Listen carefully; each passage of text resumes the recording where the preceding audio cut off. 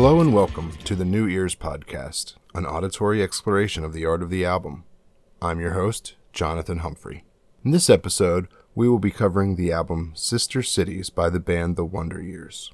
It was released on April 6th, 2018, and it actually reached number 1 in the Billboard Independent Records chart. Many people consider this album a departure from the earlier pop-punk sounds of the band and is a more mature album. My guest today is Jacqueline Anderson, and we're going to jump right to that conversation.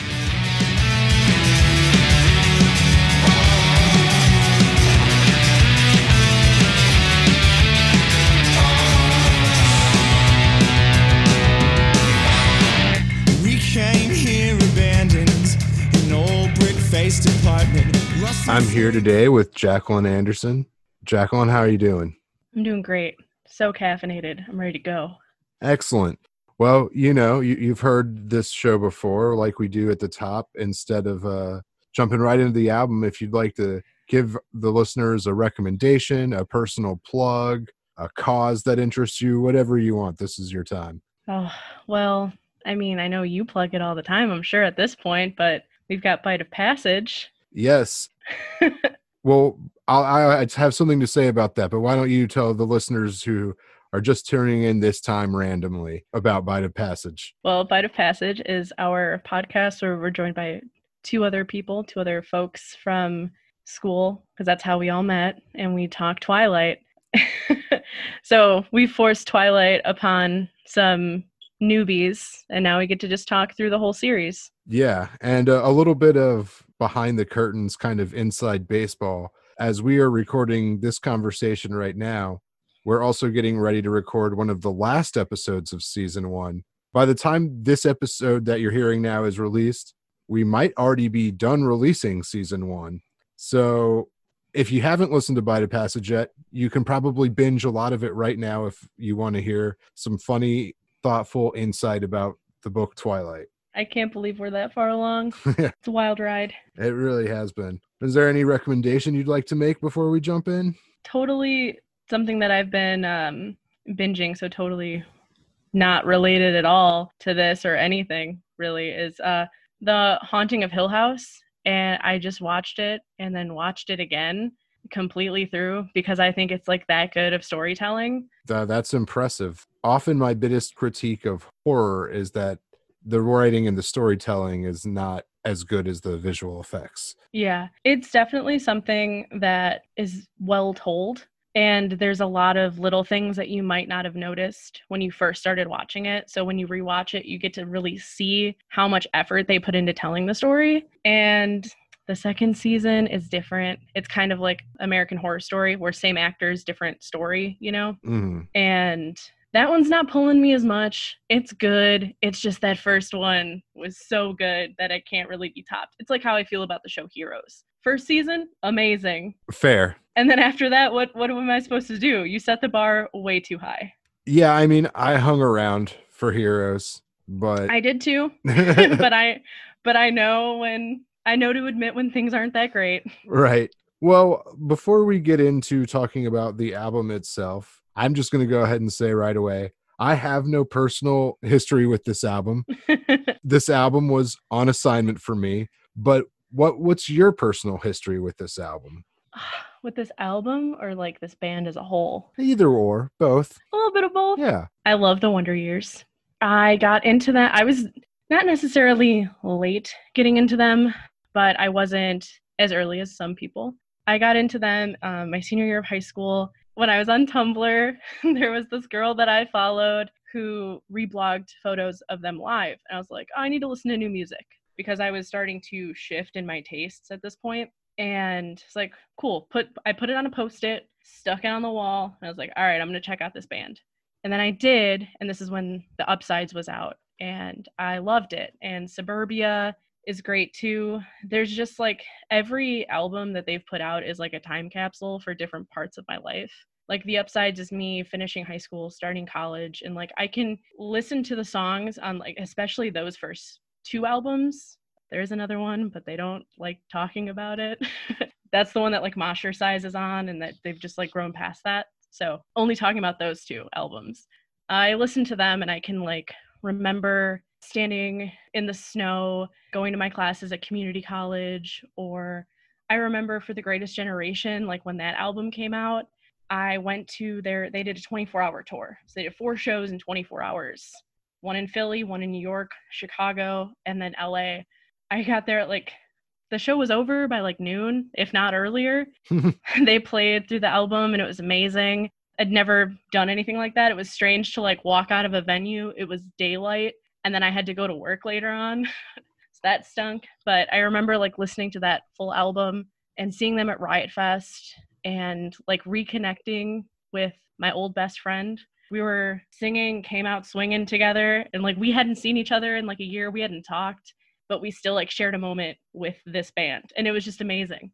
And then No Closer to Heaven came out. I remember seeing them play a really small record store in Wicker Park, which is pretty cool. Because at this point, they were already headlining shows, big tours, you know, and they still did stuff like that. And then fast forward to Sister Cities. The lead up to that album coming out, I don't know if you nod along, if you've heard any of this or seen it, if you looked into it at all. They did a crazy release thing where they were posting stuff in different places. Chicago was one of them. And it was like, I forget what it was, but they were saying like, we've put pins on a map and we're giving you the string. And there were posters all in different cities everywhere. And you could find it and see it. And then there was like this code that you put in to see the trailer for the album or teaser. And of course, someone in Chicago took it before anyone else could really see it. So that was rude. But it was a cool thing that they did to make waves for this album, to get people excited. Yeah. I just think it's cool because it's usually not an interactive thing when an album comes out, especially now, like music and stuff. It's just, you don't need to wait in line for releases anymore. You don't need to wait, like go in person and buy physical tickets. And so to create a buzz where people like were going out and trying to find something tangible, I don't know, is interesting. I just want to say that what's really interesting about that to me is that it also ties in with part of the theme of the album. So it is a really clever way to promote the album. Exactly. And then when the album came time for it to be released, they did 2 pop-up shops, one in Philly and one in Chicago. And it was again in Wicker Park. So on Milwaukee, kind of by where Suga's is, which is the record store where I've seen them play before. I got in line so stupid early for this band, and it's not the first time. And I'm sure it won't be the last if we can ever go to shows again. And they were selling like exclusive merch, coffee. They made jean jackets from like thrift store finds, and they put Sister Cities on it, one of a kind stuff. And then they played a show in the basement, and I got to see them in just a basement. They played through the whole album. So we all sat there, me and a bunch of my friends that are tied together because of this band, listened to it, and then they came out and played some songs. And that was just probably one of the coolest things. I've seen them 20 times in person, give or take.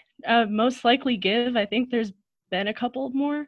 2 live streams. So 22 times I've watched them live across 4 states. And yeah, I love this band a lot. Well, that's great. That's a nice personal history. Let's get into the album itself. Definitely. Yeah, I mean, we touched on it already by their promotions, and you know, we obviously can have our own personal interpretations, but the vocalist, and I'm assuming head songwriter in general, the main person of the band, Dan Campbell, whose apparently nickname is Soupy.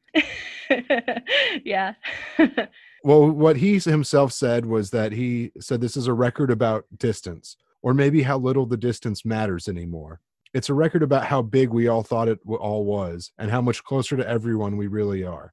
I think that's a great description of this album and what a lot of it is about. Definitely. I've sent you photos of it.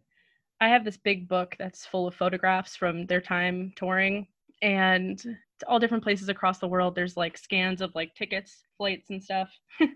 And there's poems and diary entries, paintings I think they're done by the drummer, Mike. And then there's this one poem where it says like, it does say like that the distance is meaningless. It's not as important as I thought it was. So something to that effect. And that was really like hitting the nail on the head, you know, because the record dances around that a lot, but it doesn't specifically say it. Right. So these lyrics are, I don't want to say the best out of any album, but I think that they are the most that are like not just stating things, not just like telling a story. There's a lot more depth to this record. The lyrics were edited by this poet, Hanif Willis Abdurraqib. I hope I'm saying his name right. I've been following him for a while, and then I saw like he would write articles and stuff about the Wonder Years. I'm like, oh, that's cool. And then he helped edit the lyrics. So I think that really helped fine-tune them a bit. That makes sense. We'll talk about it throughout the songs, but in no other way than just this. There was enough geographical references that I felt like I was listening to an old Mountain Goats album. And Dan loves the Mountain Goats. I wonder if that played a part here. I wouldn't be surprised. So just to be brief about it, Dan also has this project called Aaron West and the Roaring Twenties, which was a contender to talk about with you. He plays the role of Aaron West, a man who's divorced, dad died, and it's this whole, it's like a novel, it's very story. And he's in character all the time. I've seen him perform as Aaron West, and he is Aaron West. He has stories, anecdotes to tell, and it's great. On one of those albums, he covers Going to Georgia. Perfect. That's a beautiful one. So I've heard him perform that live several times. So definitely a big fan of them. Well, then that makes sense. How would you describe the genre of this album? I know that this album is kind of different than a lot of their work, or at least their earlier work, but how would you genreify this? I don't even know anymore. I think calling it pop punk is rude because it's not anymore. They were definitely, especially with like the Upsides and stuff, it was textbook pop punk, but they've grown up a lot and literally and through their music. So I don't know anymore. I don't know what genres are. Fair enough. Allow me to take a crack at it. For sure. I've probably said this before at this point on this podcast, but to a certain extent, genre is a relative term anyways. It's just how one would best convey a style or something. So to me, I would say that this is melodic post-hardcore leaning heavily into third wave emo. Yeah, I could see that. I mean, third wave emo for sure, just because, I mean, what isn't that in this like realm of music? That's like most of the bands that I listen to are emo in that like whatever. But yeah, no, especially in this album, I feel like is more melodic, literally, like than the others. It has a lot of like softness to it that I wouldn't have expected before. Yeah, the first listen, I would say I wasn't as surprised by the softness, but I do think in general, and we'll get into it when we get to my standout tracks, when I'm coming to something like this, I want some rockers. Yeah. So my standout tracks are pretty much immediately my standout tracks of this album, and they remained that way. If it wasn't for them, it might have been easier for me to see the elegance of the slower, softer songs. It'd be easier to miss it, I mean. But because of the way it's sandwiched with those songs, I think it plays really well. Yeah. There's definitely a balance. I noticed that more when I was listening to the record, like the actual vinyl. Right. Taking my time with it and like listening to it A-side, B-side, and just how it's broken up that way. Well, that's great. We don't always have that information on the show, but it's always nice to know where they end and begin a side. Yeah. So please point that out as we go along. Definitely.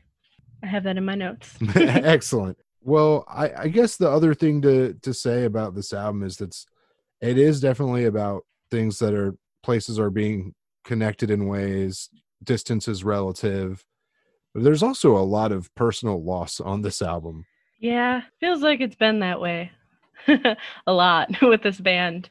There's a lot of those feelings in No Closer to Heaven, the last record, especially with the song Cigarettes and Saints, which is like the best. That song is like, I don't know, it's insane, it's intense, it's really long, and there's just the whole slow part. And those feelings and themes kind of fall into this record a little bit. I don't know if it's talking about the same person. I assume that it is. or some parts of it. I'm sure that like a lot of the attributes can fall into like different people who've dealt with loss that they've lost in this band. They do. I know that Dan primarily writes the lyrics, but I know that it's not that like everything isn't his, you know? Mm-hmm. Like he writes poetry too. There's a book somewhere out there that has never been reprinted that I wish would be, that has been selling online for an astronomical amount of money that I won't do. But I've seen enough Q&As with this band. So like, you know how I said I've seen them 20 times? You can probably add about 5 more times to that because I've seen like acoustic or sound check sets for them, and they always do Q&As, and they talk about how like writing is so collaborative with them and how it's almost painstaking and like how long it takes them to make these albums because they're so collaborative with it. So that's a fun fact for you. Yeah, that is interesting. Yeah, and you said that this album, the lyrics were edited, so that's definitely part of the collaborative process. Definitely. That I think really changed this album. I always think that their lyrics have been good, and there's always been echoes of like literary stuff. Like Dan talks about often that if he weren't making music, he would have been like a teacher, most likely, probably an English teacher, from the way that the albums play out. Like Suburbia has all these allusions to Ginsberg, like very much parodies a lot of Ginsberg's work, but there's always like hints of something bigger. But the way that the songs play out, they're so like, oh, I'm at this place, I'm at this diner, I'm with these waitresses, this is the date, this is the people and everything. And it feels so like it shouldn't connect with everyone, but it's almost like model tellings in a way of all these different places and experiences that you can always kind of find a little bit of your own life in everything. Even if it sounds so personal with their life, you can find a little bit of yourself there too. Before we move on to the track by tracks, is there anything else you'd like to say about the album as a whole? No, we'll get there. I think we'll talk about everything. Okay, great. Well, we're going to take a really quick break, and then we'll be back to talk about the tracks.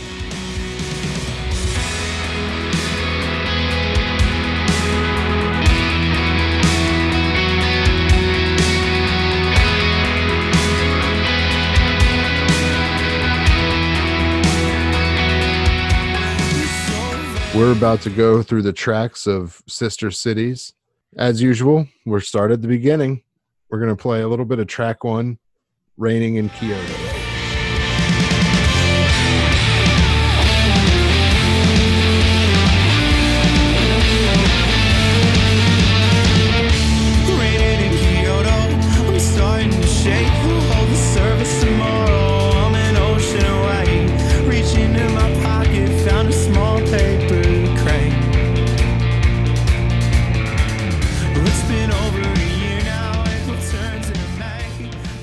So I'm just going to say right out front, it's probably obvious to people who have listened to this podcast, startings and endings are very important.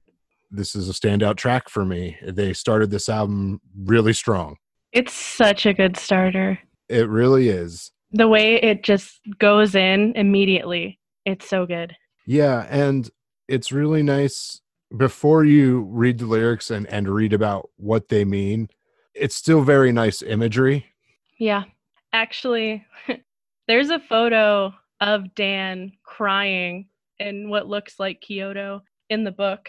So that's probably literal, all this stuff.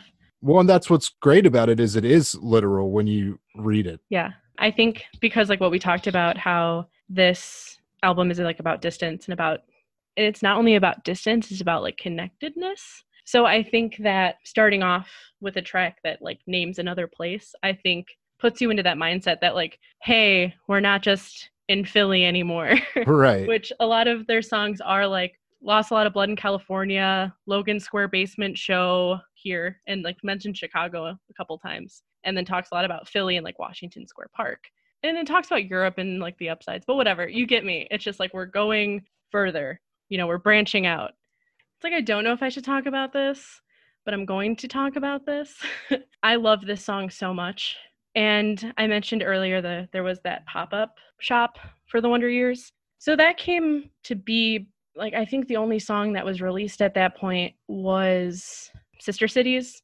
And Pyramids of Salt may have been, but I don't think I listened to it yet. And I waited in line, stupid early. It was very cold. I think it was raining. None of my friends were there yet. It just ridiculous waiting in line, right? Well, the main reason why I was waiting in line was because not only was this exclusive merch, get a ticket to see my favorite band play in a basement, is that they were doing tattoos. And I wanted one. The tattoo artist is from Philly. He's D-Mug. He's at Blood Moon tattoo shop out there.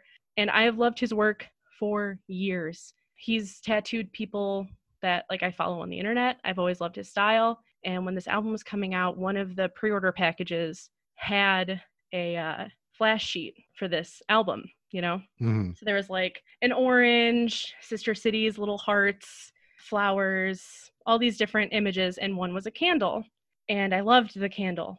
And mind you, I hadn't heard any of the lyrics yet except for Sister Cities, so I didn't know any lyrical content, but the song Cigarettes and Saints on the last album talks about like lighting a candle in every cathedral across Europe. And I hope you know you're still my patron saint. And that always was like something that I held on to, you know? I loved that lyric. And I was like, well, if I get this candle tattooed on me, it could mean that, you know? It doesn't have to necessarily mean another track. Well, I do have a tattoo for that song, and it's on my ankle. And if my dad listens to this, he's gonna be pissed because he hates tattoos, and he was very mad when I got another tattoo. But after I listened to this song, I was so glad that I got it. This song means so much to me, and it's one of their, I don't want to say one of their best openings, because I think it's up there. I think Came Out Swingin' and this are probably their best openers to an album. And there's just so much in it that reminds me of like losing my mom, losing my grandpa, and I just like hold all of that very close. And when I listen to these songs, like it feels good. You know, it's sad, but it feels like at home, like someone else gets what I was going through, you know? Yeah, even just from a place of empathy, this is a very emotionally powerful song. Yeah. Maybe would you like to tell the listeners what exactly it's about? Because it's very specific. It is so specific, which that's why it's like I was mentioning before, it feels crazy to like relate to it. Yeah. Because these are very what he was going through. So it talks about going to this place in Kyoto, and it's some sort of like shrine or religious area, and not having any idea of what's going on, pretty much. But it's one of those things where like you can get dropped in a place and kind of put together the context clues of what's going on, even if you don't know what's going on. And so he's there and he sees this other person there, and he like is losing his grandpa or has already lost him at this point, and he can't go home. From what I've read, just not to cut you off, but from what I had is he found out his grandfather was about to die as he was boarding the plane to Japan. Yeah. On a tour for the band. Yeah, exactly. And to have to deal with leaving and not knowing what's going to happen, just like I can't, that's so hard. That's like when I left for Europe like years ago and was there for like 2 months. That was one of my biggest fears, that something would happen and I wouldn't be able to be there. That's something that the Wonder Years has touched on more than once, like about leaving and what does that mean for me as like a person, like how you perceive me because I'm going away and what am I going to miss? But he finds like comfort in this place and kind of going through the motions and kind of figuring out how to grieve in his own way in this new place that he doesn't really feel like he belongs in. Like having a makeshift funeral is the line. I love that because I think that, and just so you know, I don't think if you're aware or know if you're aware, Dan's atheist. So he does not believe in God at all. That's something that he's talked about before, touches on in a lot of songs. But for someone that doesn't believe in God, he talks about him a lot, talks about religion a lot. And I relate to that a lot. Yeah, he's probably someone who identifies as spiritual without being religious, I imagine. Yeah, definitely. And probably grew up in that sort of atmosphere, you know, like knows the motions of religion, even if you don't necessarily believe in them. But when he says that line, I've been so fucking afraid, and you can like kind of hear his voice crack a little bit. Ugh, that gets me every time. Yeah, this song, it's really great, and I don't know exactly what to say about the music. It's an upbeat rock song for sure. I mean, upbeat, Yeah. not lyrically. Fast paced. It's one of those things where I liked it enough that nothing was really standing out to me musically, Mm-hmm. but just a little structural thing that I noticed was I like that the chorus changes in this song. Yeah. I think that works really well to its advantage. And the other thing I wanted to point out is when I first listened to this album, I think I messaged you immediately saying his voice sounds kind of like Jay Robbins. Yes. And that's an incredible compliment. If people don't know Jay Robbins, Burning Airlines and Jawbox are both fantastic bands.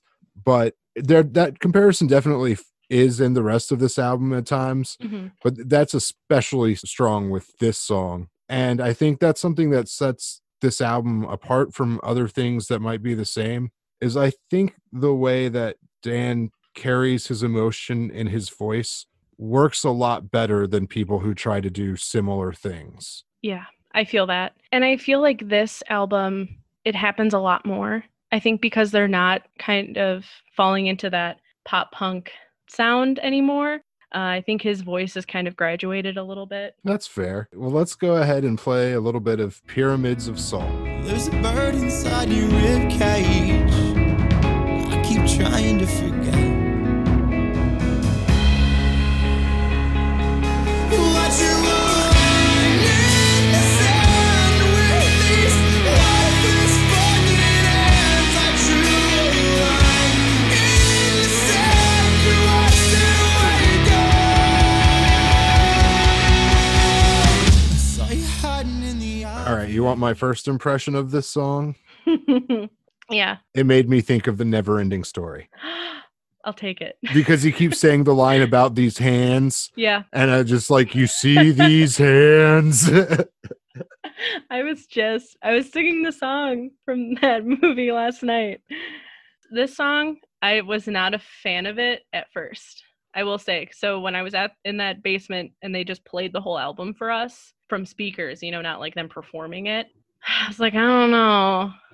And then it grew on me. It grew on me a lot. Well, one thing I wanted to say about this song specifically is throughout my notes for this album, I have little notes that are like location blank is for different songs just to like point out. But another thing about this album is even if he's not necessarily talking about a location, he uses imagery that like, obviously Pyramids of Salt is not about Egypt, but just saying pyramids evokes a sense of distance and wonder to an extent. Yeah, I feel that. But otherwise, I mean, I could be wrong, but to me, this song is kind of about not being able to help someone that you wish you could help. I think so. And feeling like that's your fault. Like you're trying so hard to do something for someone else. And unlike the next song, where it feels like it's their fault a little bit. Right. It feels like it's your fault. And I like that it's I and you in this song a lot. Like at the end, like, I loved you and I'm sorry and all that. I don't know. It just feels so personal, and it allows you to kind of find yourself in it a little bit. Yeah. I think like you were saying, this wasn't one of my favorite songs on the album. I didn't have any like problem with it, but I wanted to highlight that the bridge of this song is a really strong part of this song. It is. I think that's where I get into the song, if that makes sense. Yeah, that's 100% fair. I will say, though, seeing it live, fantastic, because now they have really good lights when they tour. Right. I think, they've earned that in their career.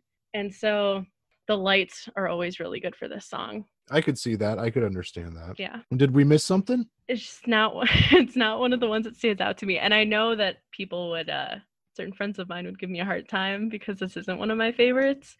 It's good, and I never skip it, if that makes sense. Yeah. It's just not, I think it's just not, it's not one of the ones I took notes for.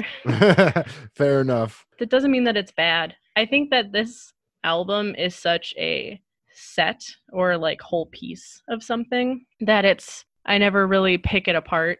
I listen to it like as a whole a lot.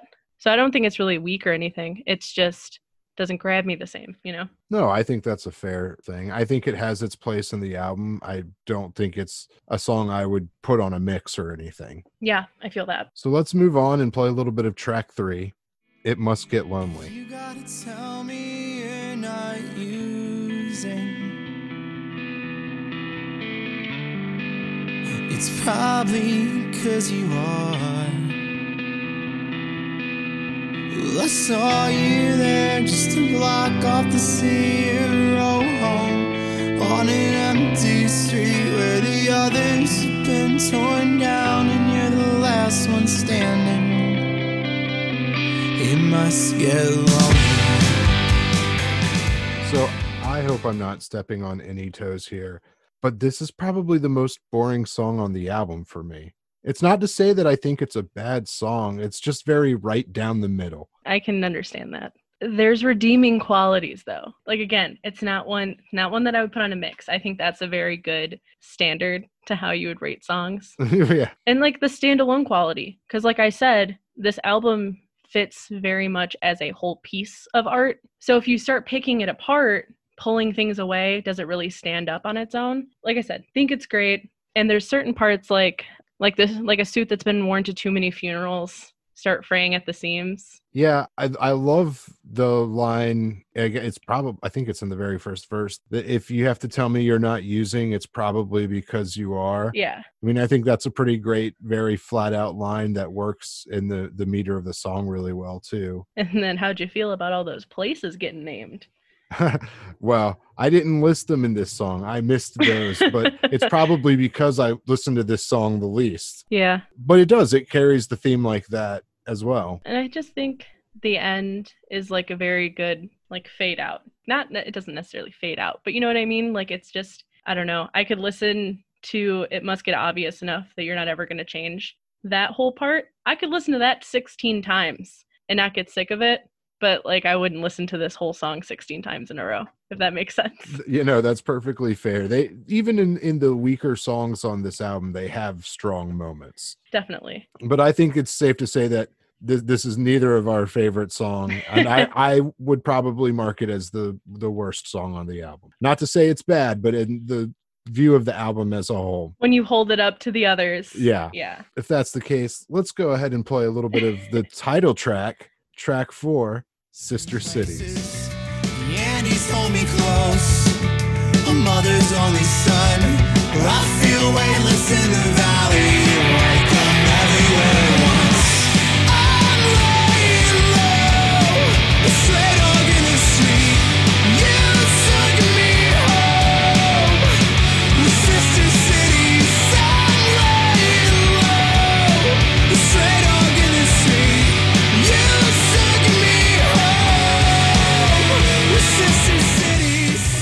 Why don't you start us off? What do you want to say first and foremost about Sister Cities? Calling me out because you know I wish this wasn't the title of the album.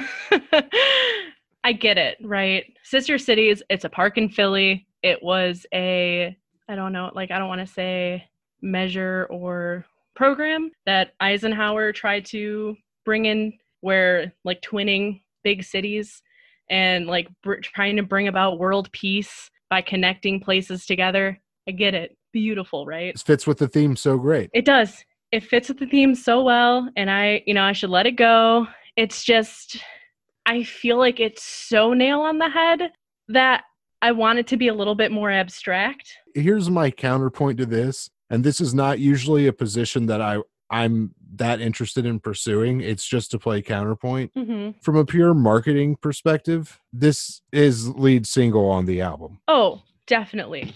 This is a single. Yeah. You know, this is born and bred. It's a single. You know, there's no doubt about it. And as such, surprisingly, sometimes I disagree with singles, sometimes I don't. This is my second standout track. Yeah. No. Well, I mean, if we're going in, are we going in chronological order here? Yeah, order of That's your appearance. second? Order of Okay, appearance. because I'm like, is this your number 2 track on the album? It's probably my number 3. I just want to say, because I do have that big old book, I've sent you a photo of this. It's like alternate titles for the album, which like this is a poem, right? Mhm. It's a list poem, which love. these kinds of things. But I want to read those out if that's okay. Yeah, please. Just because a lot of people probably didn't spend the $60 on that thing. It comes with a record too, okay? So it's not like totally crazy. But alternate titles for the album. A detailed remembrance of all the places I've had coffee alone. Death doesn't follow me anymore. Other people's apartments. Tangles of rebar like underbrush. Do you think that God reads the billboards? That's like a Suburbia line. That doesn't belong on this album. Just saying. But My True North. All the Ways I Look Like You, and A Love Letter to a World Still Standing. And I'm not like, all those couldn't have been album titles. That's not meant to be taken literally, I think. But I just think it's fun to like go through those. Yeah. And I don't think a lot of them would have fit with the title, or with the album, but The theme. yeah. Well, this is one of the songs that surprisingly I took the most note of the music. That makes sense. I thought the bass was so driving and great in this song. Mm-hmm. Like, I loved that. I love that the breakdown at one part is almost ska. It's not quite, but it's almost ska. Yeah, it's got the air of it a little bit. I feel you. I think that's great. Then, of course, I wanted to highlight two things in the lyrics. One is I really liked the usage and the flow of I feel weightless in the valley like I'm everywhere at once. Uh-huh. That felt really nice to me. And then the dog metaphor in the refrain is also really great. Yeah. So I don't really post about music and stuff like on Facebook. It's not Twitter. That's what Twitter is for me. Like, that's where I talk all the time. And I'm friends with my dad on Facebook. I don't think he uses it much. I don't think he pays attention. But he's gotten to, like, if I post something, he'll like it and he'll call me and he's like, did you see I liked that? I hope that wasn't weird. Like, he doesn't understand online etiquette. All right. And it's great. Like, when I talk to him about podcasts, he's like, what?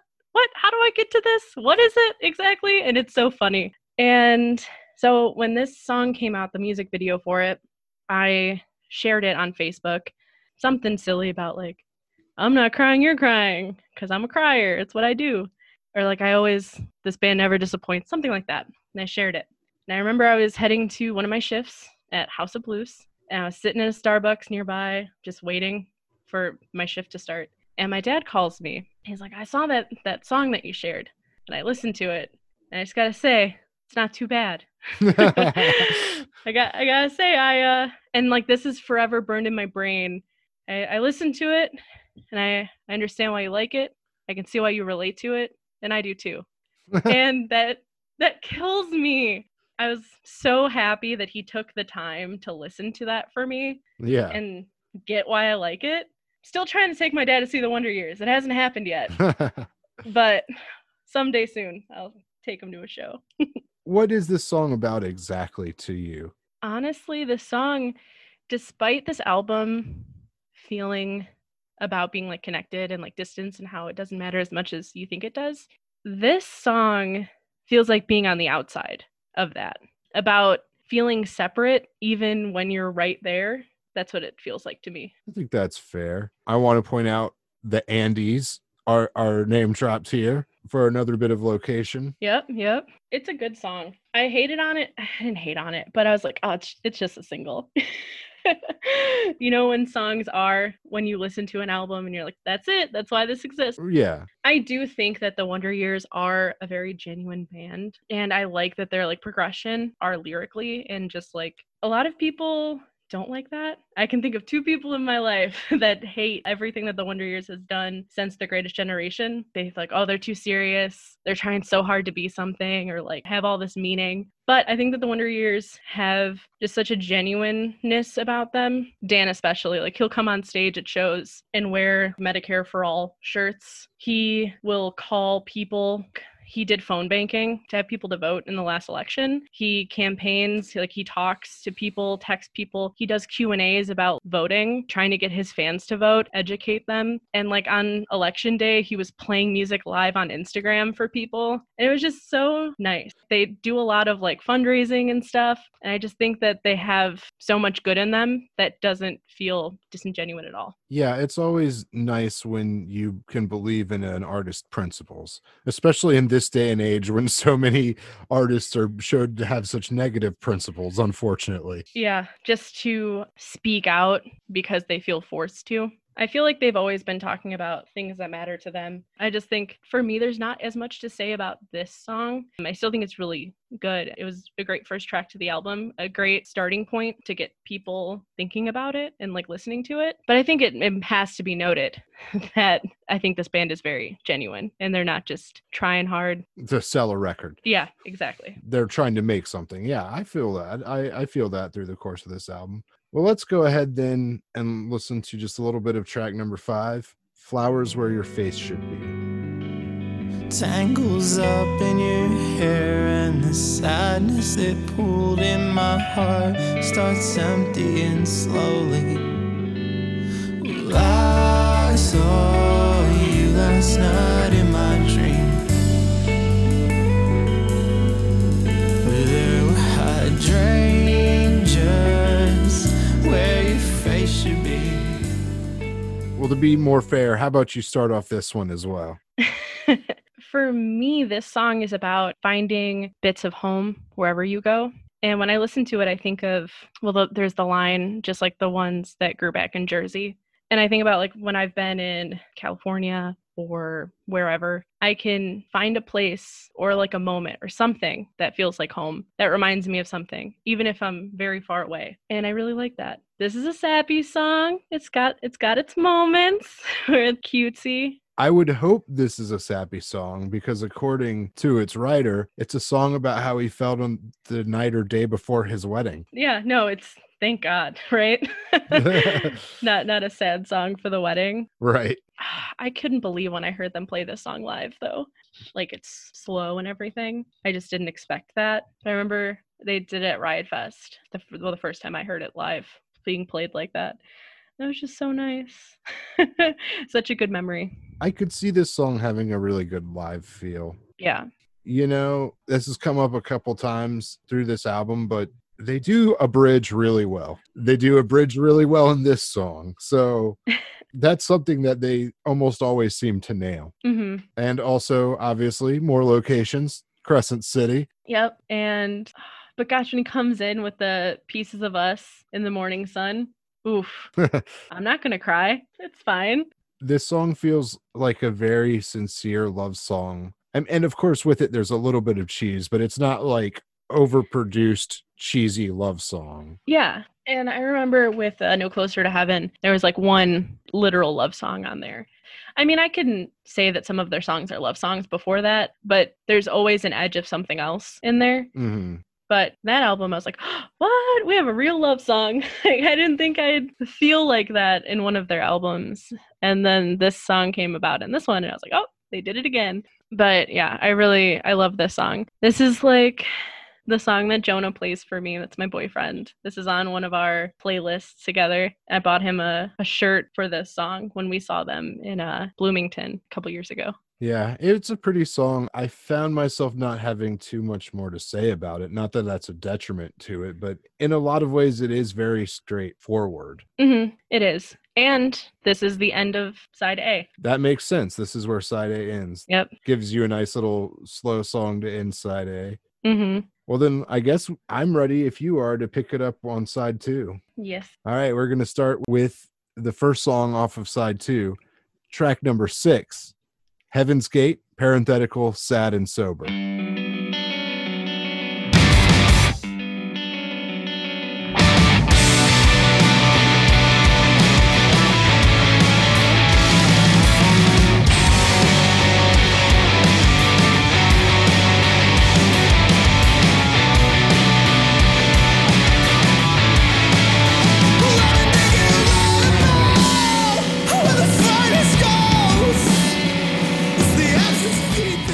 This song has my favorite metaphor that I've heard on this album. And it's probably might be one of my favorite metaphors I've heard in a long time. You care to take a guess, or do you want me to say it? No, I think I know what it is, but go ahead. You were the false rain that falls from a window AC unit. Yes, that's it. That's so good, right? It's really good. I really appreciated that. that line was like, yeah, this is a different level of lyrics. You know, It's such that a great image. never would have thought to call it that. Like, Yeah, it's so good. and then it has a nice little ampersand for you for sad and sober. All right. For you specifically. Yes, I do like ampersands. In general, though, this song, maybe I didn't read enough into it, but it's just kind of a song in general about loss. Yeah. I think it does start out strong. Like, I think it's a good start to the second half of the album. And that's not something that I really realized until I started listening to it on my record player. Well, it's funny that you say that because I didn't know that, and I didn't dislike this song. It just wasn't like one of my high points for the album. As soon as you said it was the start of side 2, I had a bigger appreciation for it in its contextual place that way. It kind of has some of that energy that Raining Kyoto has, I think, Yeah. where it just starts strong. I don't think it's used as effectively as it is in Rain in Kyoto, but No, it's it doesn't have as much to grip you. But I think that this song is very different with the repetition at the whole second half of the song of that, like, you were a bandit, I was a car wreck. We'll admit, longest time thought it was Band-Aid and car wreck, not bandit. And I feel like I don't really mishear lyrics for them that much, but I think I heard what I wanted to hear. I wanted to hear the easy, Yeah. Band-Aid and a car wreck. That sounds like makes sense, this big problem and you're going to put a Band-Aid on it. That's what I thought. I was wrong. I'll admit it. So in going with the location theme, something hit very true to home to me. As someone who grew up on the Southeast coast, he mentions Florida and choking on the heat. Yeah. And I immediately evoked a feeling in me being from coastal North Carolina and being like, oh, the humidity, that heat that you get. Ugh. Yeah, I feel that. We don't get that as much here. No, it's funny. One of the first things that happened when I moved to Chicago, well, it wasn't one of the first things, but one of the most consistent things would be like, oh, it's really humid. And I'd be like, for Chicago. Yeah, is it? What scale are you weighing that on? Yeah, I mean, Florida's rough. I spent one summer where I basically spent a month back on the East Coast, like 2 weeks in New York and 2 weeks in North Carolina. And even in New York, like, you could feel that humidity, that East Coast humidity. That's just something else. Yeah, that nice wet heat. Yeah, that's a great representation to use in a song. I really like I felt my lungs turn into atom bombs.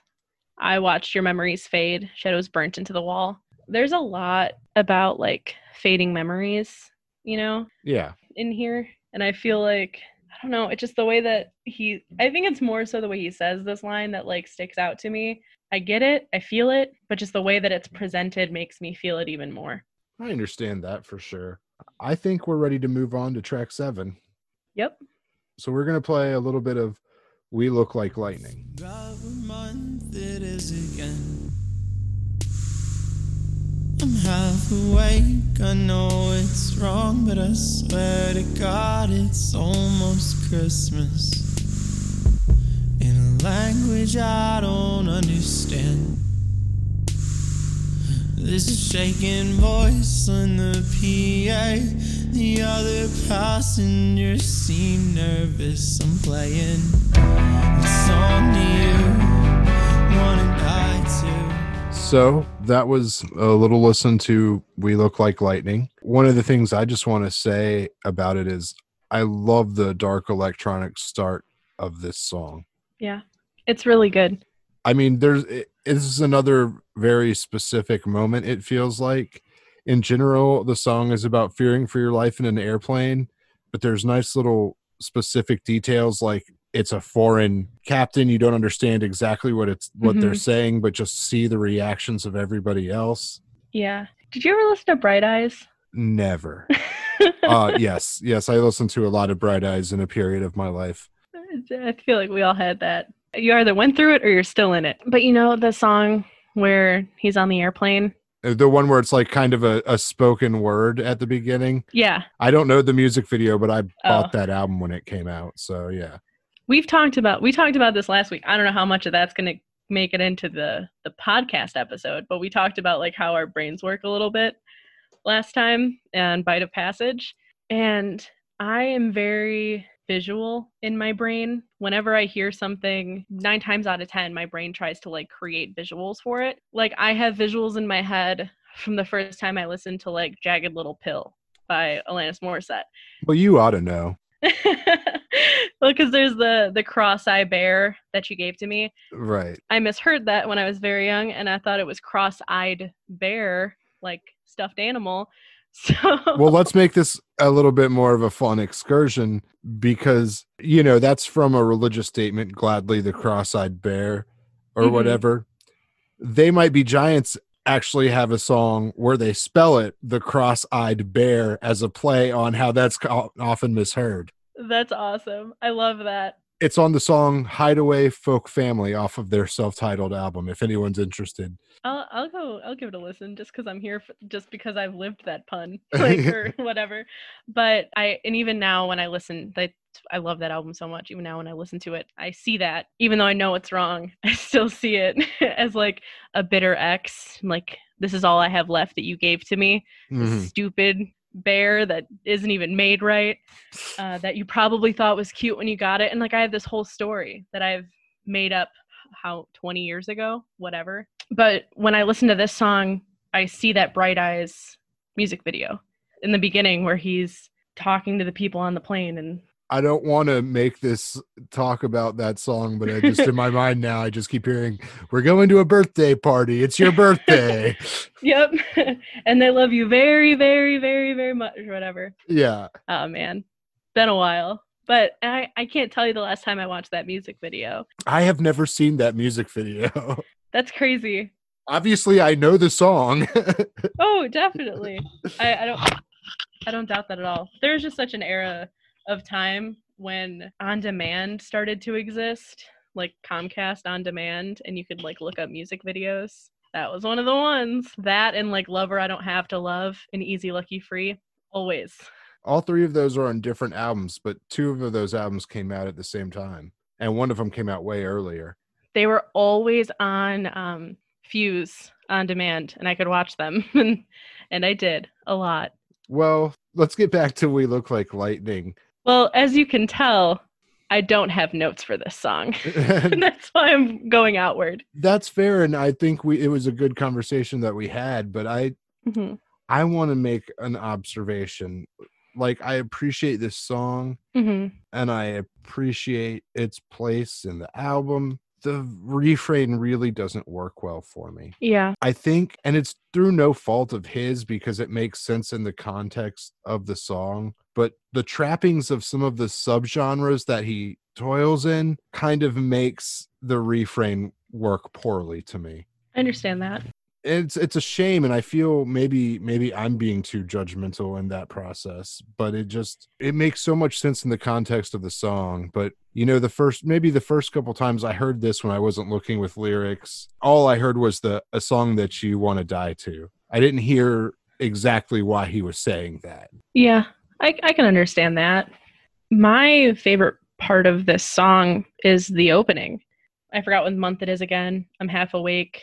And I know it's wrong, but I swear to God, it's almost Christmas. I love that, especially now in this strange timeline that we're in where time doesn't exist anymore. And it's almost Christmas. It is. And I have felt that. Like, I know since this album, it's been, 2 years since this album came out. I know I felt that before. There's also this line in like one of their older songs, Smells Like It Should Be Snowing. Makes me think of that. And then, of course, it makes me think of Gilmore Girls because I Smell Snow is so important to Lorelai. And if you listen to Bite of Passage, you'll get a lot of extra Gilmore talk. Can't help it. It's in my DNA at this point, I understand. But I just think that is like not a good feeling, but it's like something where you, especially when you travel a bunch and you're going somewhere that's not in the same climate as where you are, you can go somewhere else and it's just like, wait, what time, like, where am I? Because it can feel totally different somewhere else. Yeah, and that goes with the undercurrent of culture shock that happens at moments through this album too. Mm-hmm. And obviously being on an airplane is one of the things that made distance seem less far than it ever had before. Mm-hmm. So there's a lot of ways the song definitely belongs on this album. And I don't think it's a bad song at all. It just, the refrain sits poorly with me. I just think that if it sounded different, I would like it more. It's possible. Because lyrically, I like it. All right, the Wonder Years. You heard it here first. Jacqueline says, make a new version of We Look Like Lightning. Yes, please. That's what I need. I will admit I haven't really listened to this. But so earlier this year, I think I bought the tickets late last year. The Wonder Years were going on a tour for their second Burst and Decay, which is rewriting, or whatever of versions of songs. Ah. We Look Like Lightning is on there. Oh, so they have done that. I thought so. And oh man, now I want to listen to that. I think I've listened to it once or twice. It was just hard for me to listen to it. So the date of the show was like March 18th. So in the realm of COVID, Right. we shut down everything like March 15th. So they had canceled it and had pushed back the show until summer, I think like July or something. And then it got pushed again. And then they just canceled it completely. I think we're the last leg. We were like last 2-3 dates of the tour.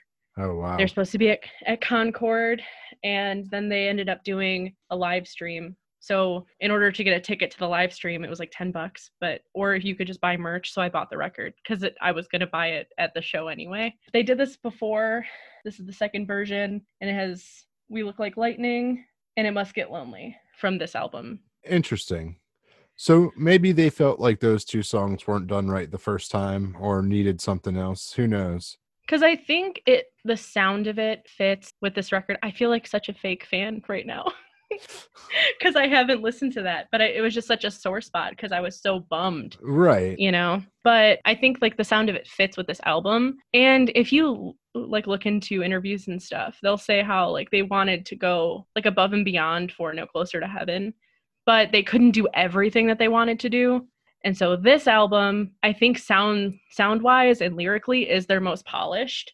I'm not saying that doesn't mean I like everything, but I think it's very cohesive. And I think that they were able to spend more time on it, but maybe because trying to fit into this, just not the sound that I want it to be, if that makes sense. No, totally. Well, let's go ahead and move on from this and into track 8, The Ghost of Right Now.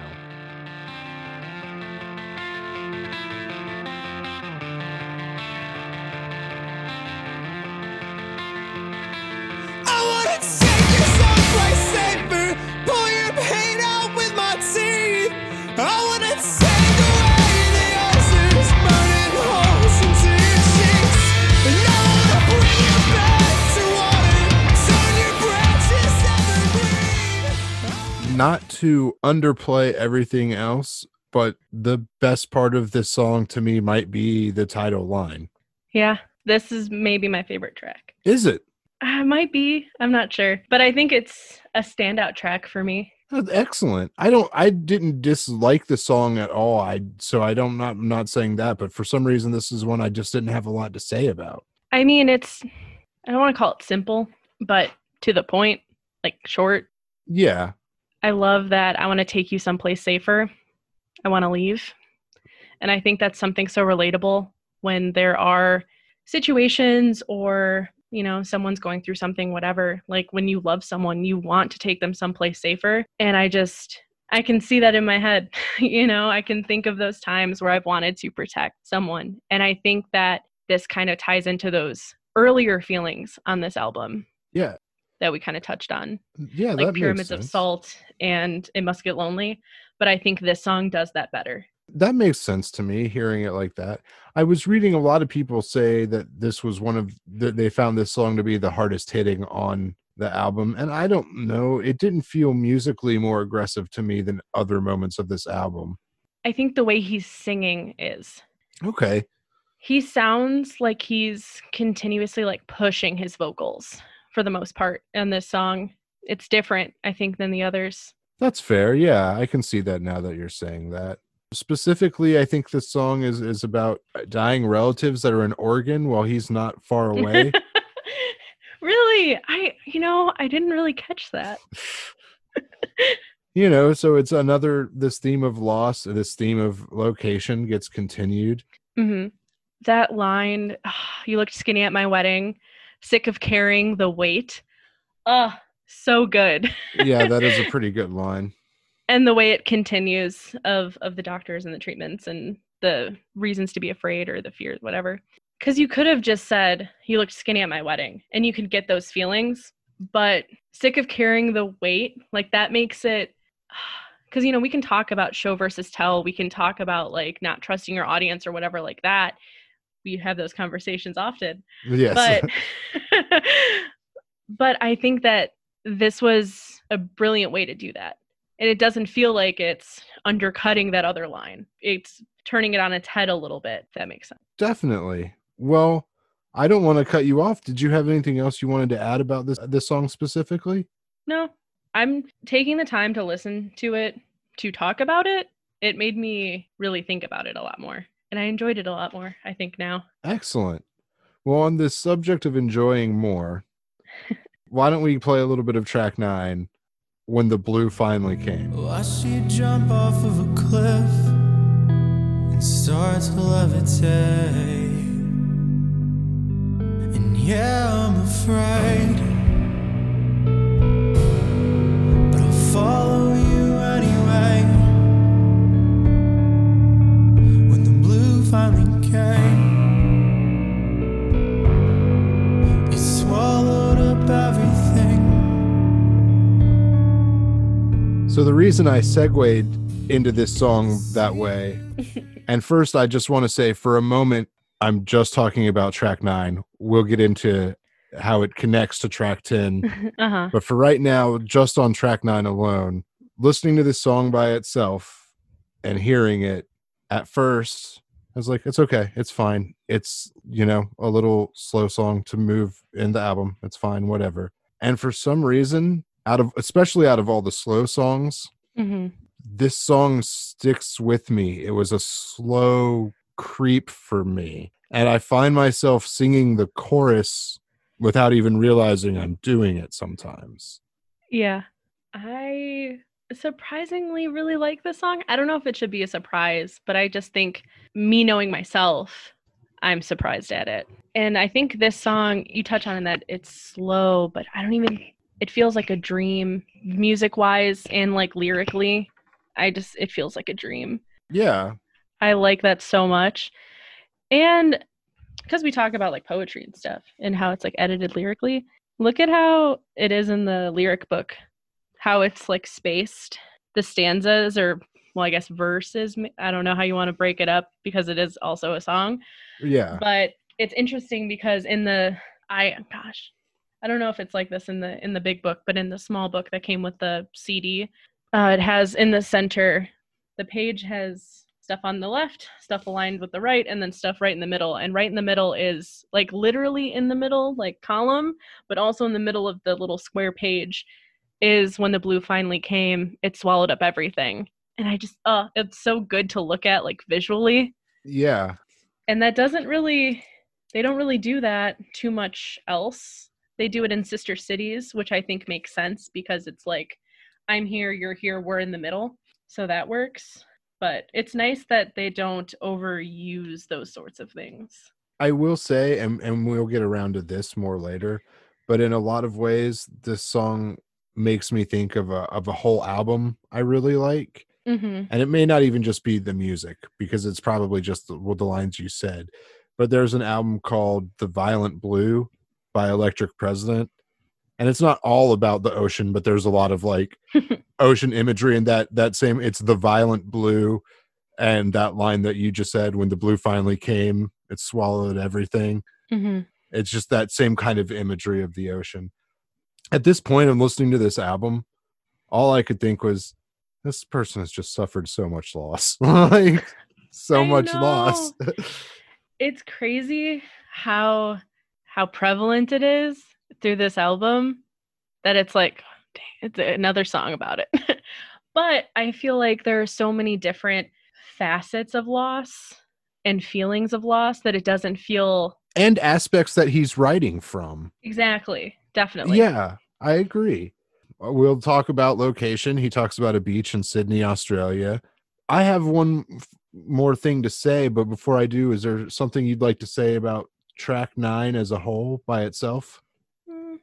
No, I enjoy it. So I do too, but here's the thing. Any listener listening notices I keep saying by itself. Mm-hmm. And that's because my first note about this song before anything else was this song feels like a transition moment musically. I see that. Like it's trying to be a transition on the album.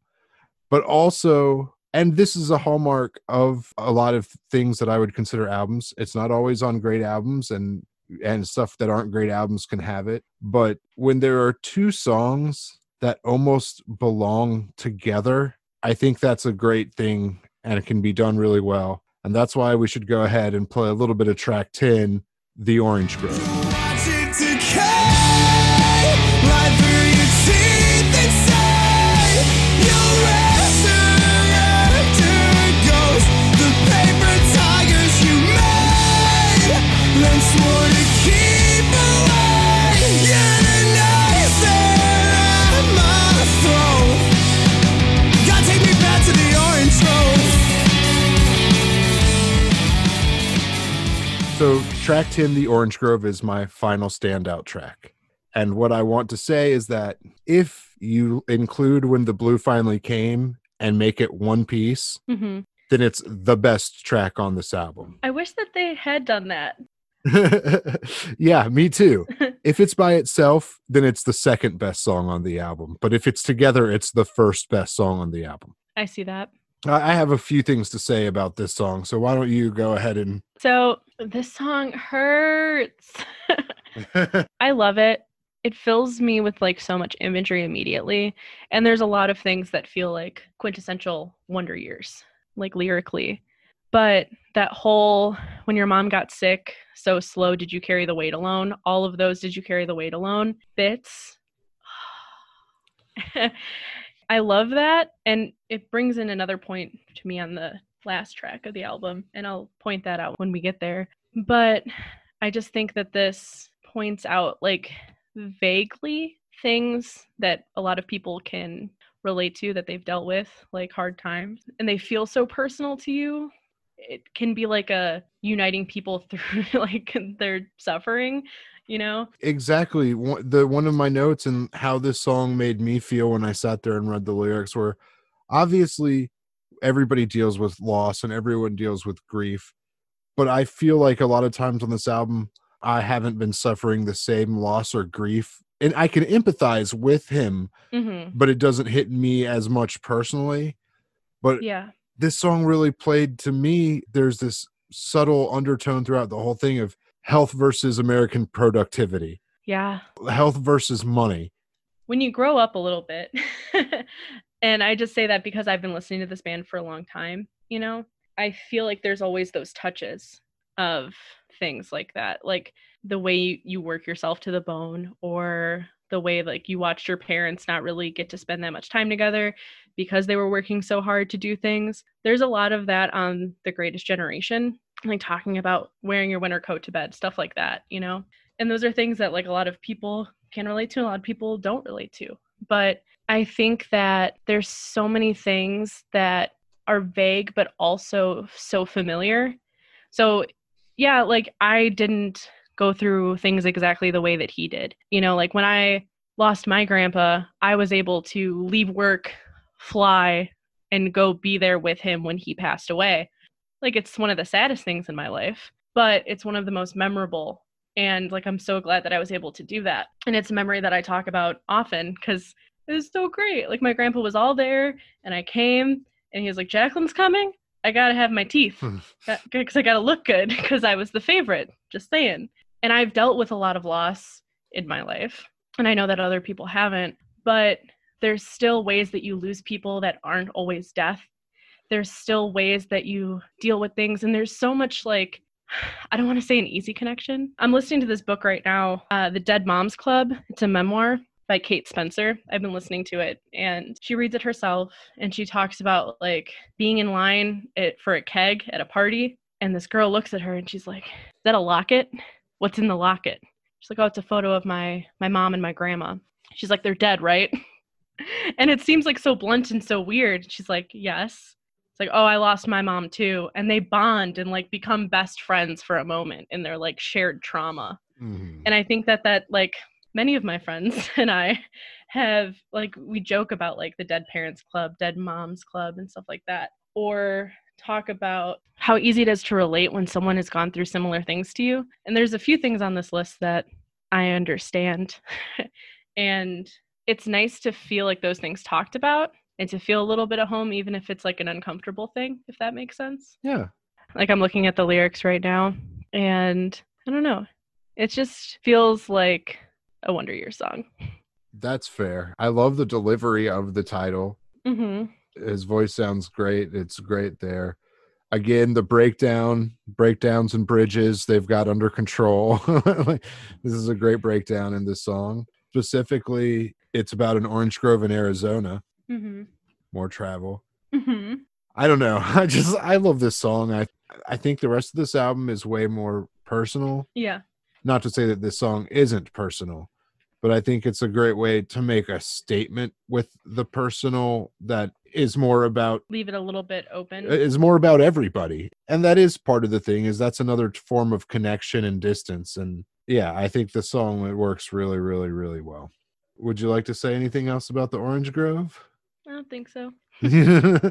Okay, well, we're going to move on to the final song, track number 11, The Ocean Grew Hands to Hold.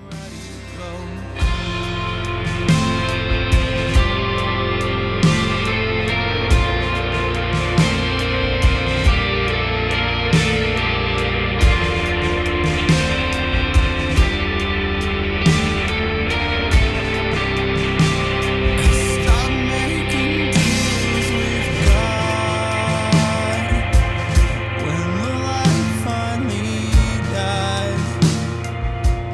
So I have a quote from Dan. Maybe I'll save it for a minute, but didn't have much to say about this song, really. It feels like a very obvious last song to me. Yeah.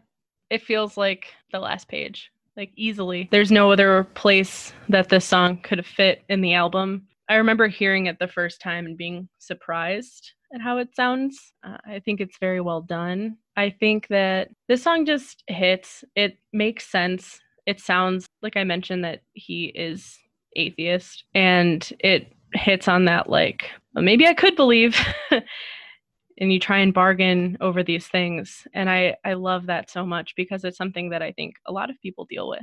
And the line that I had on my mind when talking about the last track is, I learned to lean on the people who love me when the sutures start to split.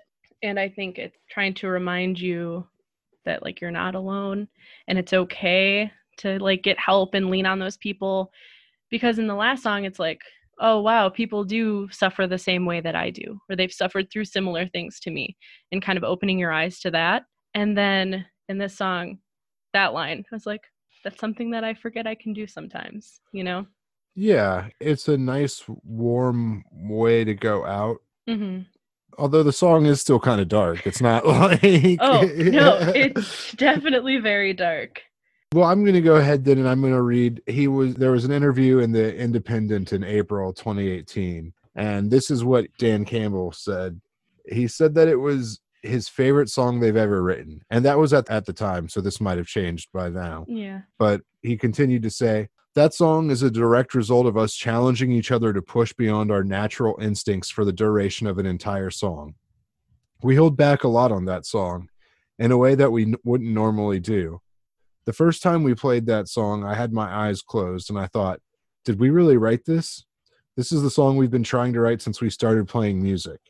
And I thought reading that was interesting to me because listening to it without perspective of their body of work outside of this album, I wouldn't have noticed. But after reading that and going back and listening, you can hear the restraint he's talking about on the recording. Definitely. And that's so interesting to me because a lot of times they come in so full force with a lot of stuff. And I think this speaks to this record and how they really tried harder and like were able to give more into it and how they thought about how the like puzzle pieces fit together. I think that this is It's a great ending. It's a great way that, I don't know, just like all of the things fit together. And it's just different. And it's interesting too, talking about the way that it's set up, how it's like split here, the lyrics. Uh-huh. And I can tell that there's, if you look in the lyric book for the album, everything is put together in a very specific way. A lot of thought. Yeah. No, and I think, I don't necessarily think this is my favorite song on the album, but Doesn't need to be. I get why it wouldn't be, but I'm just saying I get it. yeah, no, it has such a proper place and it feels part of a complete thing, which is going back to the whole point of this podcast to an extent is, yeah, this is definitely an album. It's a cohesive piece from start to finish. Mm-hmm. And I think that works really well.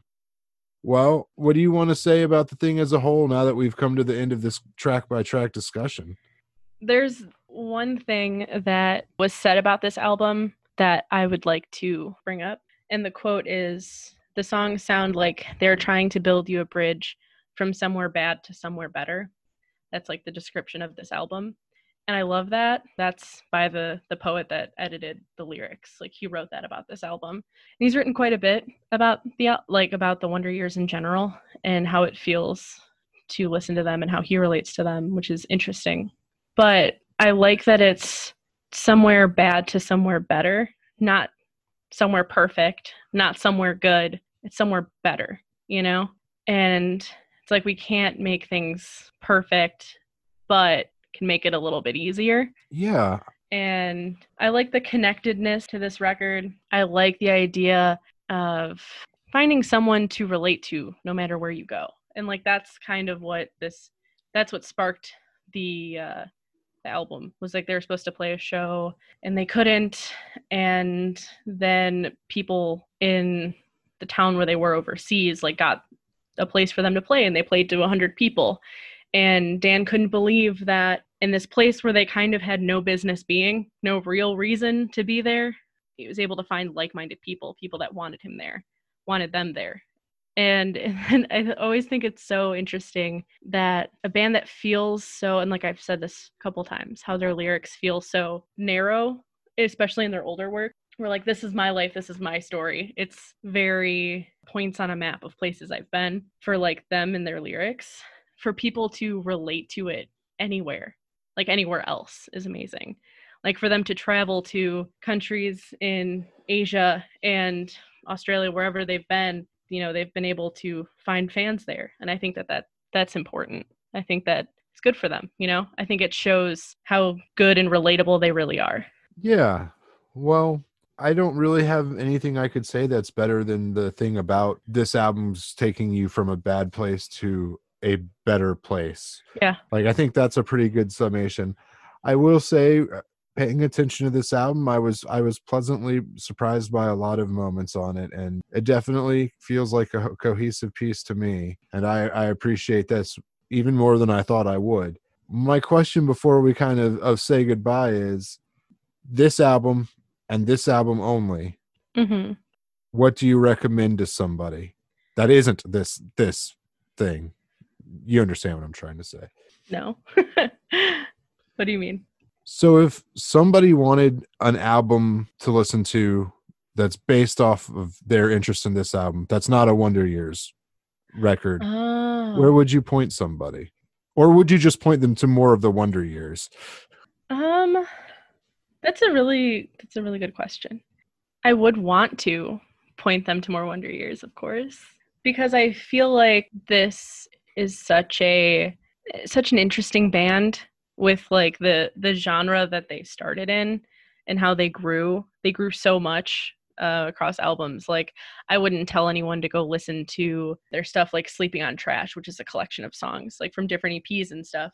But I think that this has very similar feelings to the Suburbia album, which is very, well, Suburbia, I've given you all and now I'm nothing.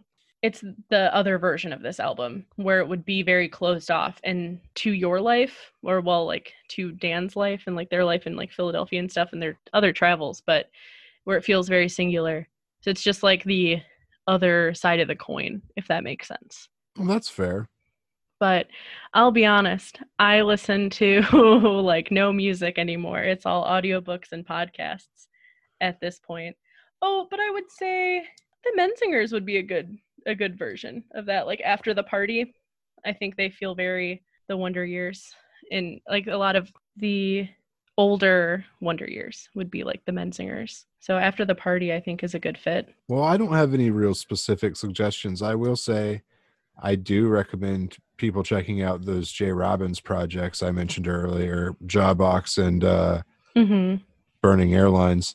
It's not necessarily the same as this, but it's much earlier post-hardcore stuff, and it's always good to see where things are coming from, even if they aren't necessarily influenced directly by them. Someone in their branch of influences was surely influenced by them. Yeah. I listened to that after you mentioned it, and I definitely could hear it. Yeah. So, well, I think that brings us to the end of this this discussion. Thank you so much for joining me for it. Thanks for listening to me ramble about this. No, it was great, and hope to get you on here again soon. Then it would be your choice, right? It sure would. That'd be fun. I'd look forward to it. Thanks. Of course. No, thank you.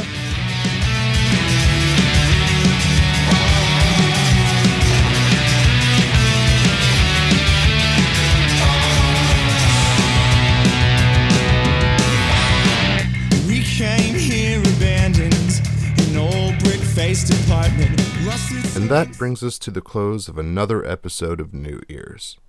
We'd like to remind everyone that you can find out where to reach us in the episode description, and we would still love to hear from you, so please reach out. Whether it's albums you'd like to hear discussed, guests you'd like to have, or your thoughts on any of the albums we've covered. In the next episode of New Ears, we will be covering the self-titled album of the band Kuroki. Can't wait to bring that one to you, and hope everyone stays safe.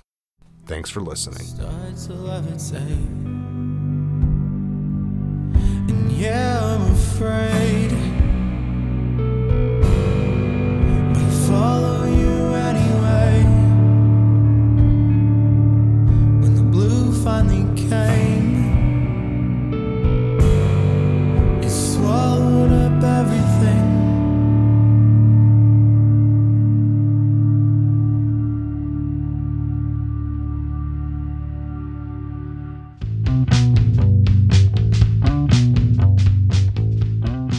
This podcast is an Abandoned Mascot production and part of the Abandoned Mascot Network, a loose affiliation of podcasts for media arts creators and connoisseurs. For more information, follow us on Twitter at AbandonedMasco1. That's Abandoned, MASCO, and the number 1. Thanks for listening.